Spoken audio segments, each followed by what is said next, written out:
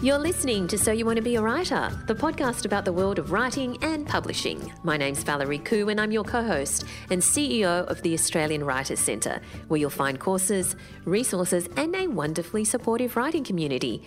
I usually co-host this podcast each week with the very talented Alison Tate, also known as A.L. Tate, author extraordinaire.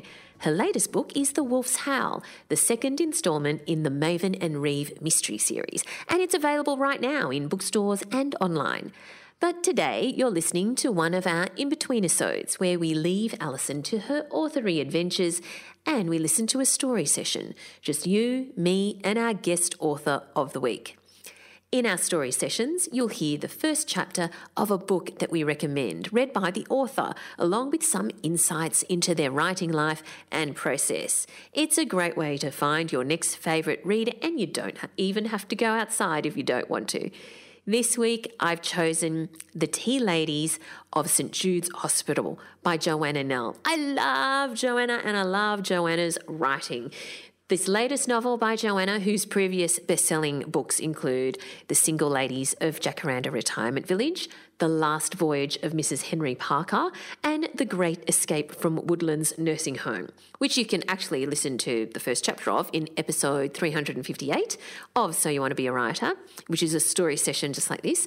And of course, it's wonderful to see Joanna doing so well in her writing career as she is one of our Australian Writers Centre graduates. Now, in The Tea Ladies of St Jude's Hospital, Joanna has once again, written a novel full of charming characters, humour and a lot of heart. Here's the blurb so you can find out a little bit more about what's in the book. The Marjorie Marshall Memorial Cafeteria has been serving refreshments and raising money at the hospital for over 50 years, long after anybody can remember who Marjorie Marshall actually was. Staffed by successful generations of dedicated volunteers, the beloved cafeteria is known as much for offering a kind word and sympathetic ear, and often unsolicited life advice, as for its tea and buns. Stalwart Hilary has worked her way up through the ranks to manageress. Joy has been late every day since she started as the cafeteria's newest recruit. She doesn't take her role as the intern quite as seriously as Hilary would like, but there's no doubt she brings a welcome pop of personality. 17-year-old Chloe, the daughter of two successful surgeons, is volunteering during the school holidays because her mother thinks it would look good on her CV. Chloe is at first bewildered by the two older women, but soon realises they have a lot in common, not least that each bears a secret pain. When they discover the cafeteria is under threat of closure, this unlikely trio must band together to save it. And before Joanna reads the first chapter, she's going to share the inspiration behind the story with you and a bit about her writing process. So here is Joanna Nell reading the first chapter of her latest novel, The Tea Ladies of St Jude's Hospital, which is out now with Hachette Australia. Hi there, I'm Joanna Nell and I'm the author of The Tea Ladies of St Jude's Hospital. Valerie asked me to record the answers to some questions before I narrate the first chapter, so here we go. First question, what inspired me to write this story? Unlike my previous books, which have been inspired by works of art, sculptures and Archibald finalist painting, this book was actually inspired by an infection in my son's elbow, which is, I suppose, quite fitting for a story set in a hospital. It was at the end of 2019 when we were visiting family over in England, and on New Year's Eve my son showed me his elbow and it was clear that we needed to get him some antibiotics, so off we went to the local hospital, the John Radcliffe Hospital in Oxford. I hadn't set foot inside this hospital for 30 years since I finished my medical training, and I was really interested to see that in many ways the hospital was completely unchanged, including the volunteer tea shop or kiosk where volunteers would serve refreshments to the staff and visitors and patients. But what did worry me was that further down the corridor, a big chain of coffee shops had opened up in direct competition and people were lining up to get their flat whites. And as we left, I was really worried that this might be the end of an era for the kiosk. And I suppose the story was exploring how far would the volunteers go? What would they be prepared to do to save their tea shop from closure? You could say that this novel is really a love letter or a tribute to these unsung heroes who give up their precious time to volunteer and often raise really large sums of money used for vital equipment and services in hospitals. The second question is, can you describe your writing process? I'd like to say I had a very efficient and consistent process, but it does tend to vary between books and also depending on what else is going on in life. I think a lot of my writing process is thinking time, and that can be thinking the night before about what I'm going to write the following day, driving in the car, or particularly out walking. I'm a big walker and I need to have that walk first thing in the morning to let the thoughts flow, to get my head around what I'm going to write that day. So I know when I sit down at my desk what I'm going to write. I'm a bit lazy when it comes to plotting. I wish I could write more of a detailed plan and stick to it before I start, but I usually get quite impatient to get on with the thing. So what I have is a basic story arc in my head. It's an outline of the key plot points and the different beats that I need to hit in that story. In first draft mode, I tend to write a scene a day. I will think about that scene before I start, what needs to happen and who the characters are going to be.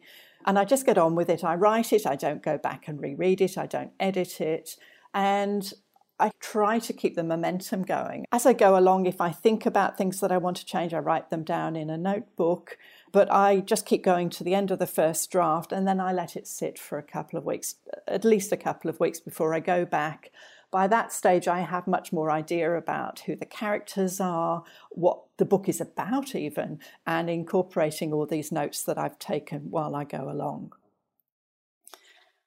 The third question is, what was the most challenging aspect of writing this book? I'd say the one that sticks out in my mind is when I got the feedback from my editor. She advised that I should cut 2 of the scenes in the middle of the book. Now, these were my 2 favourite scenes. We'll call them the IKEA scene and the CPR scene. I had loved writing these. As I was writing them, I had a big smile on my face, the words flowed, and there was a lot of humour in these scenes, which is perhaps why I enjoyed writing them. So I was a bit taken aback by this and determined I was not going to take this advice. I was going to dig in my heels and make a good case for keeping them.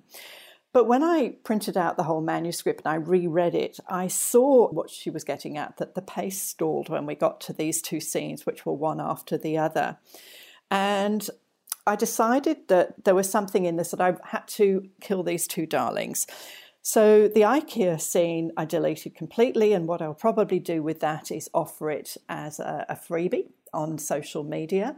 The second scene, the CPR scene, I did keep that, but I changed it quite a bit. I put a lot more into it. I made it work much harder. And that was a useful lesson to me. And it's something to remember when working with an editor, in that you don't always have to take every suggestion they make. But usually, if they pointed something out, do have a look at it, because there's often some merit in what they're suggesting. The next question is, what was the most rewarding aspect of writing this book?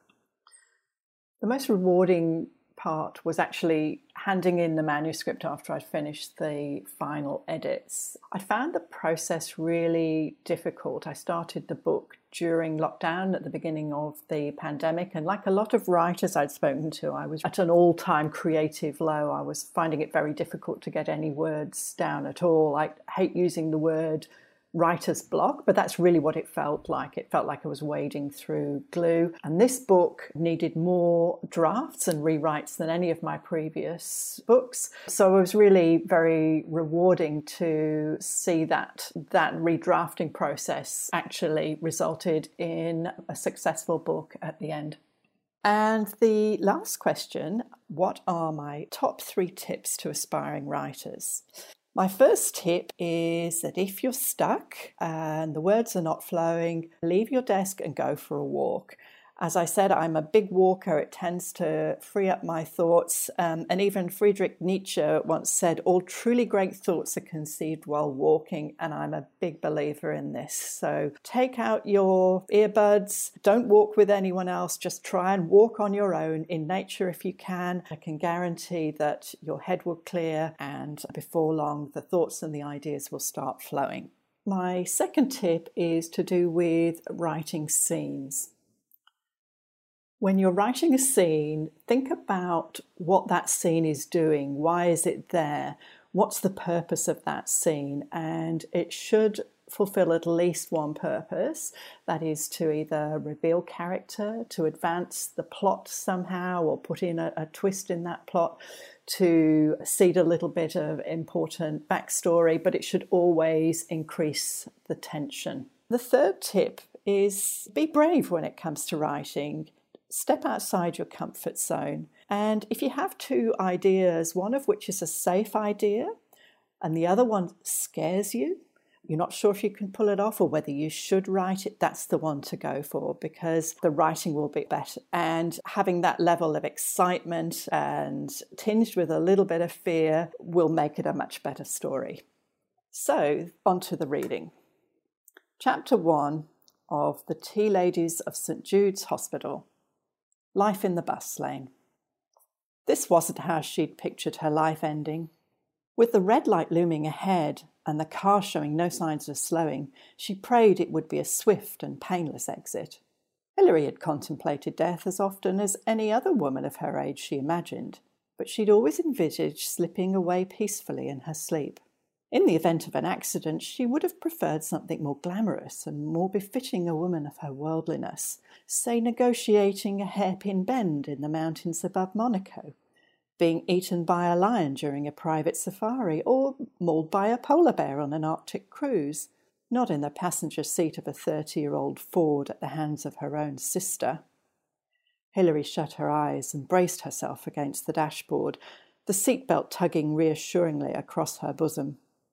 Airbags must still have been a luxury extra when the Ford rolled off the production line. That the old blue bomb was still going was a miracle.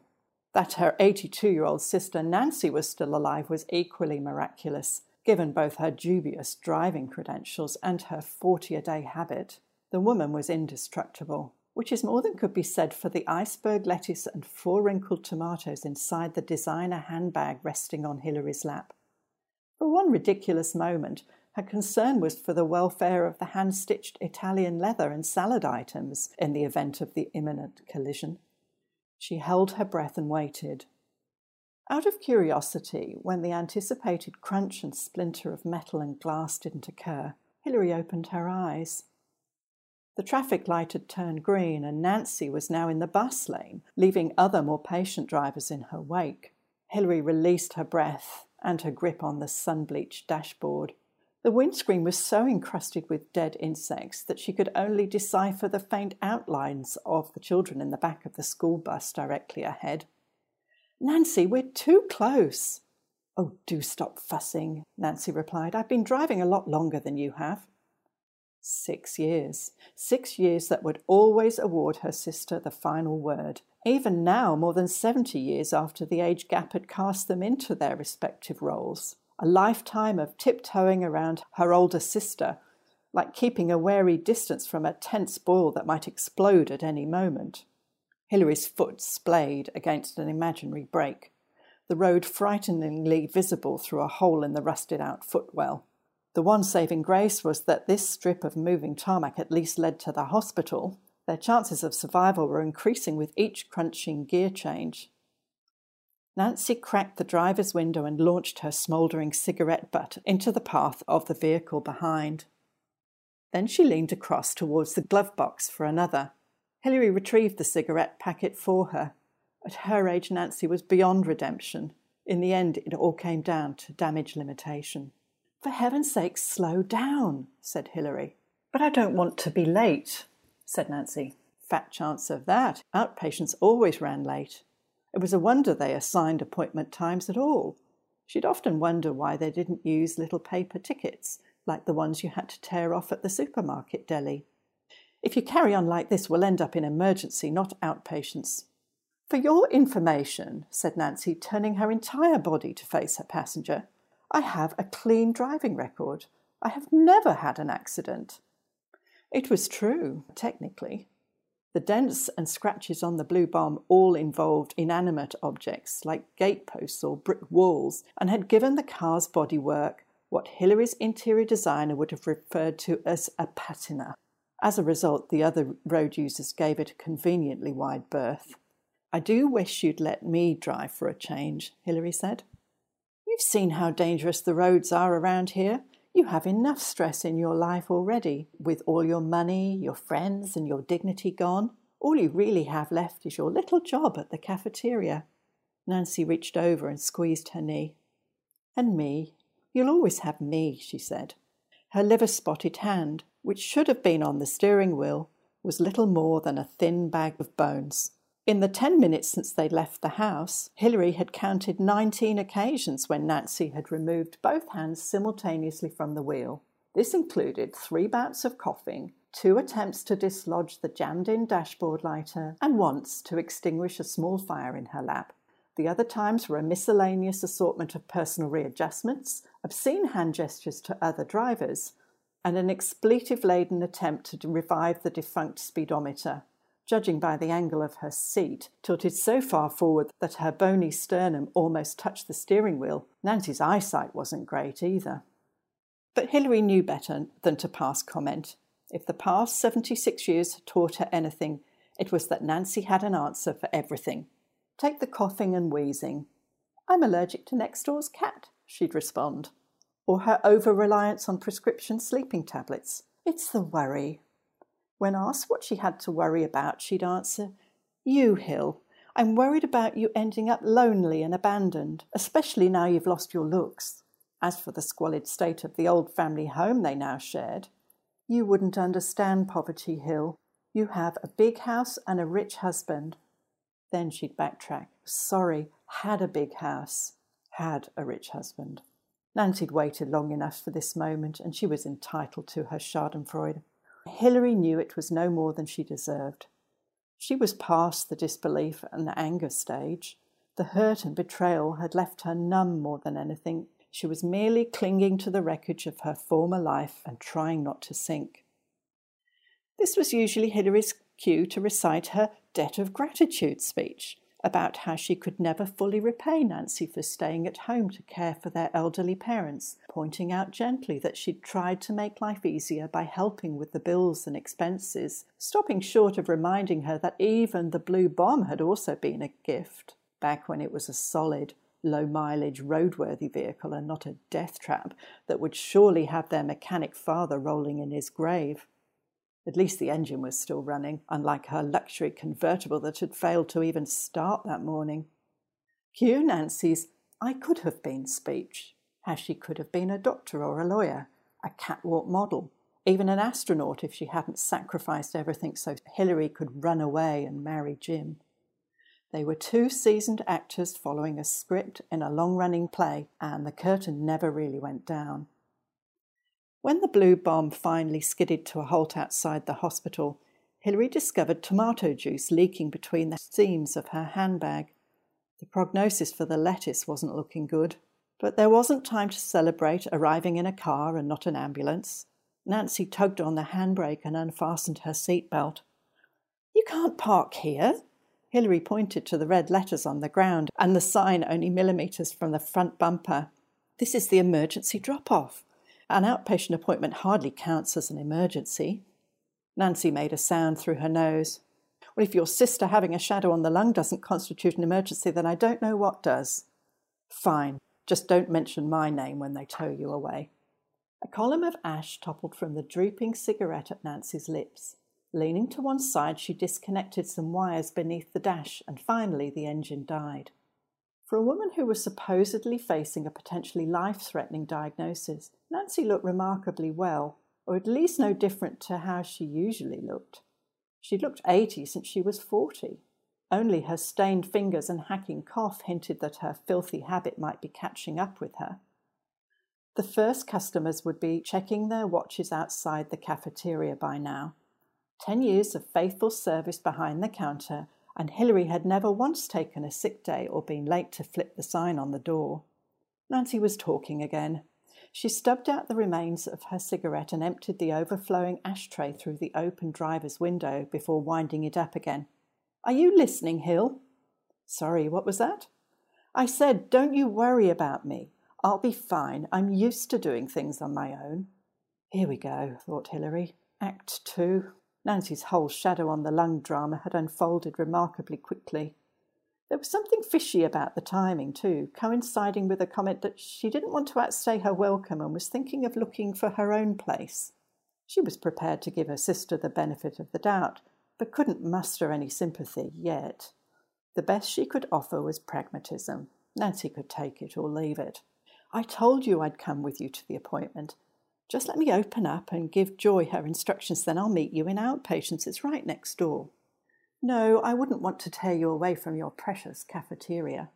She knew Nancy didn't really mean that, but she had a point.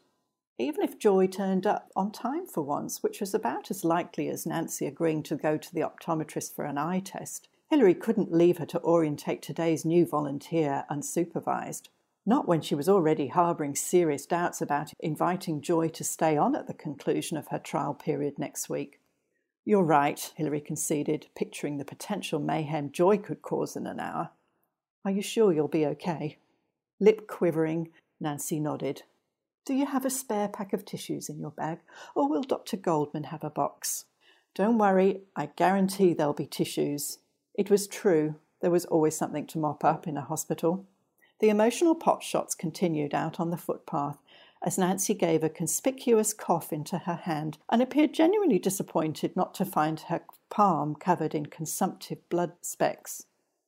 "Pop in for a cup of tea afterwards," said Hilary brightly.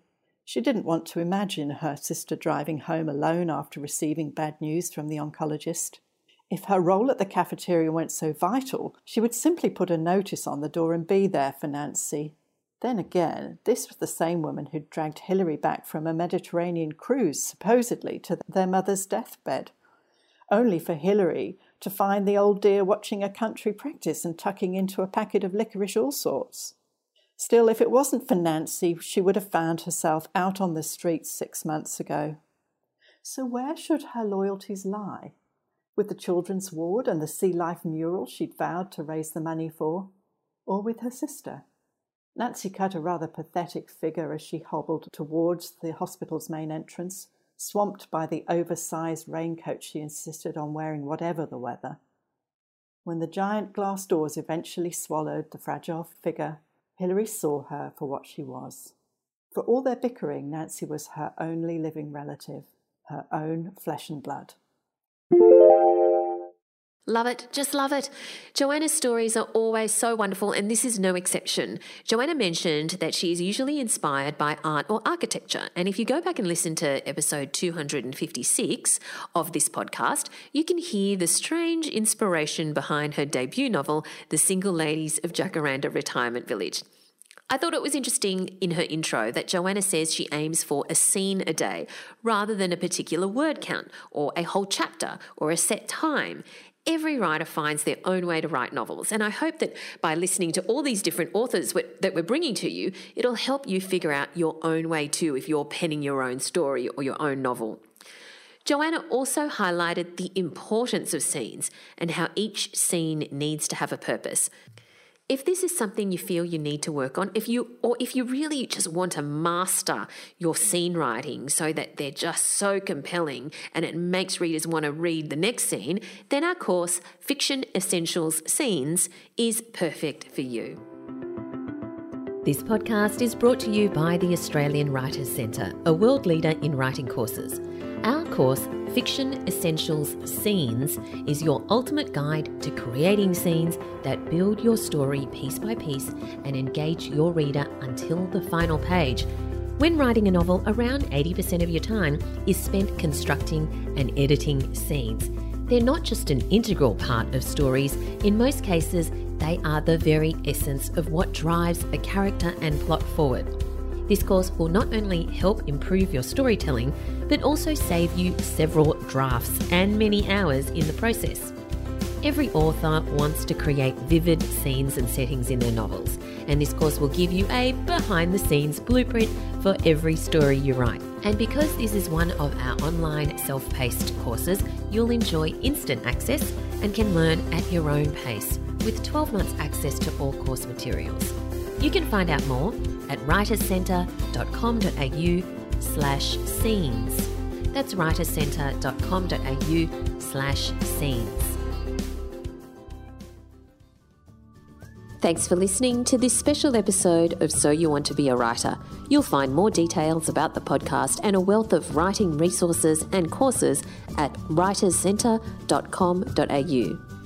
This podcast is brought to you by the Australian Writers' Centre. Connect with us on social media at Writers Centre AU on Twitter and Instagram, and join our free podcast listener community on Facebook. Just search for So You Want to Be a Writer podcast community and request to join.